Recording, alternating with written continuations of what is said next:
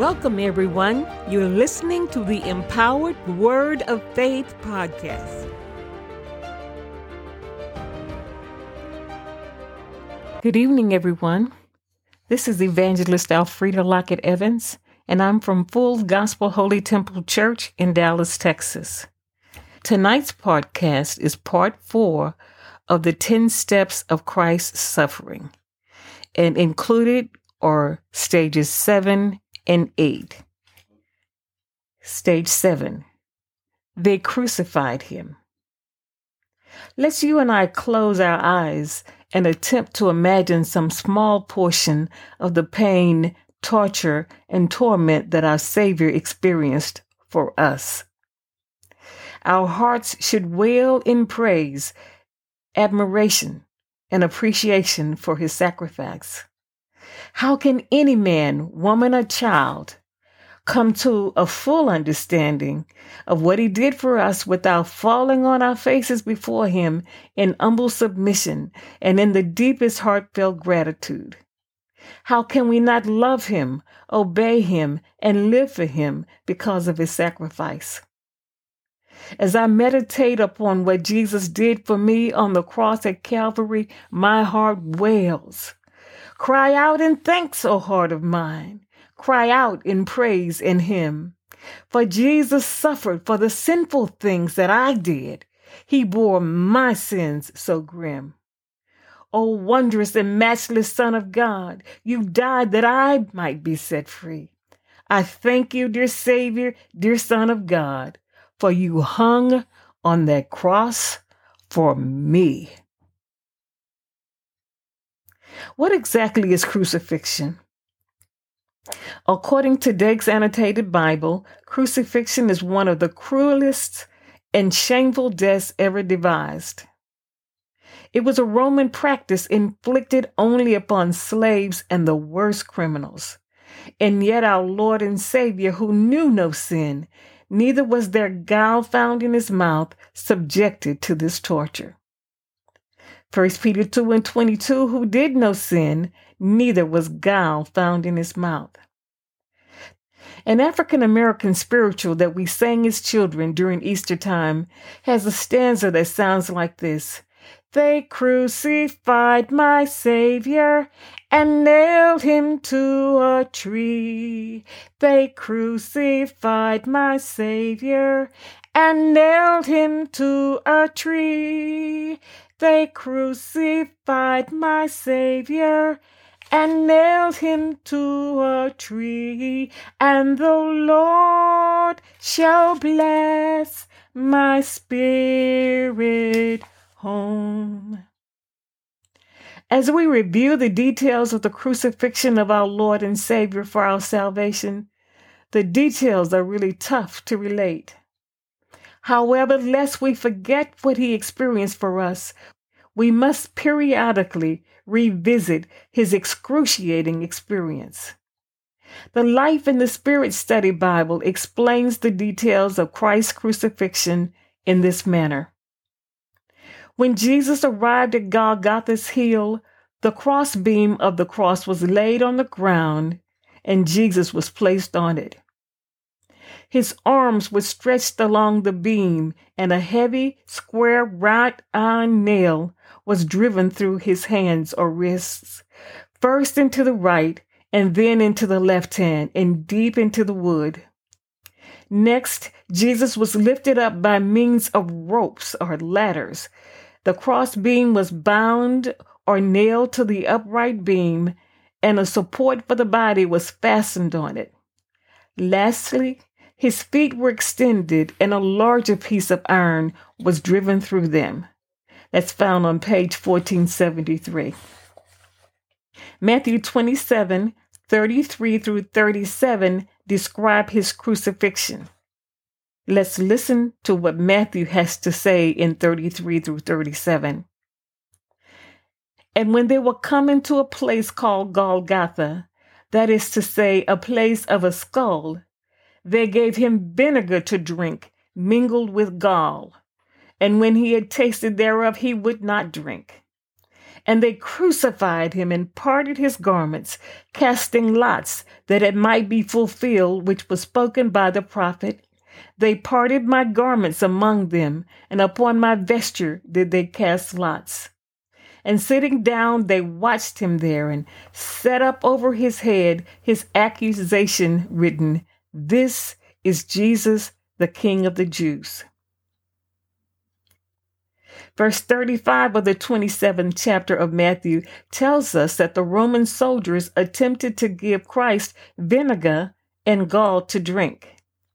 This prophecy was spoken in Psalm 69 and 21 and in Proverbs 31 and 6. The 21st verse of Psalm said, "They gave me also gall for my meat, and in my thirst they gave me vinegar to drink."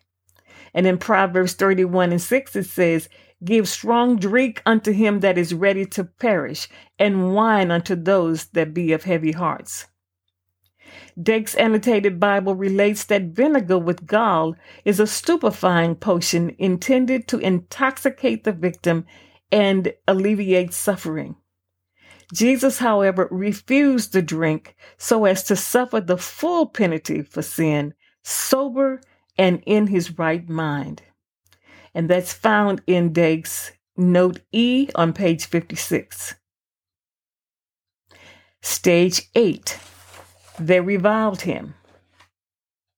After being covered with bloody wounds, exhausted, ridiculed, and exposed to the people, Jesus hung pathetically on the cross with pain in every inch of his body. Every effort to breathe was laborious. And then fluid began to accumulate around his heart, and he began to experience severe muscle cramps and intense thirst. John 19 and 28 says, "After this, Jesus, knowing that all things were now accomplished, that the scripture might be fulfilled, saith, I thirst." He was ridiculed by people passing by. Matthew 27, 39 through 43 record these events. "And they that passed by reviled him, wagging their heads, and saying, Thou that destroyed the temple and buildest it in 3 days, save thyself if thou be the Son of God, come down from the cross." Likewise, also the chief priests mocking him with the scribes and elders said, "He saved others. Himself he cannot save. If he be the King of Israel, let him now come down from the cross, and we will believe him.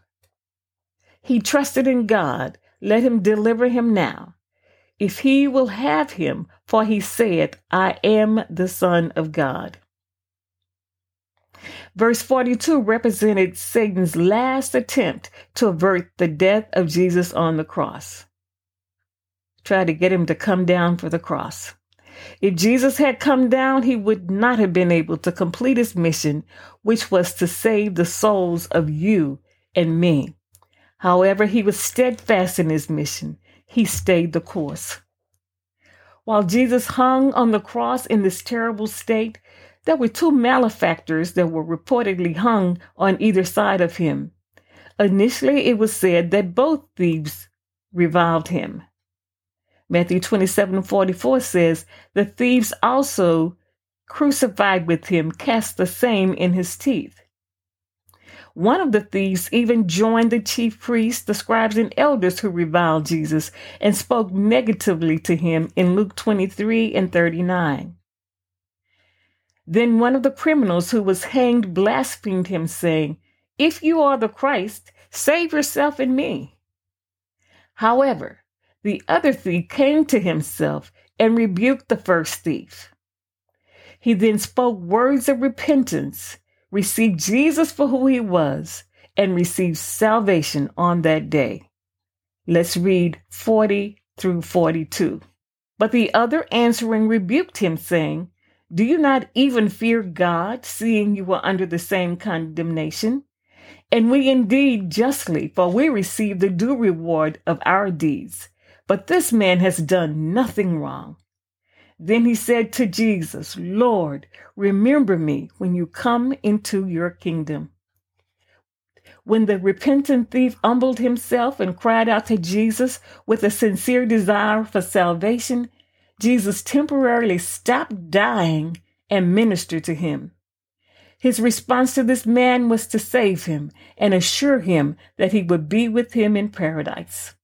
Luke 23:43 says, "Assuredly, I say to you, today you will be with me in paradise." Glorious Acts lets us know that it is never too late to be saved as long as life is in the body. If any man will call upon the name of the Lord, Jesus assures us that he will save him. Romans 10:13 says, "For whosoever shall call upon the name of the Lord shall be saved." Now listen, it was a crying shame that the unrepentant thief allowed unbelief and pride to prevent him from the greatest blessing that he could ever have received. Could it be that even today he is crying in hell with words such as these?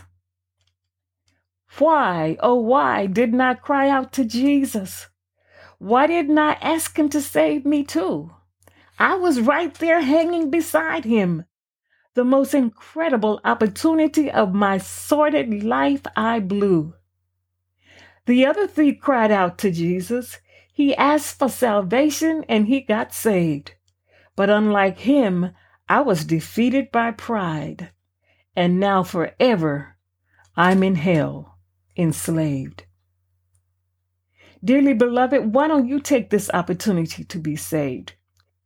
If you're reading this post or listening to this message by podcast, stop now and realize that Jesus is never too busy to save you.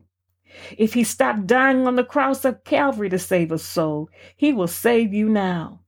Why don't you now call upon the name of the Lord and ask him to save you, to sanctify you, and fill you with the Holy Ghost?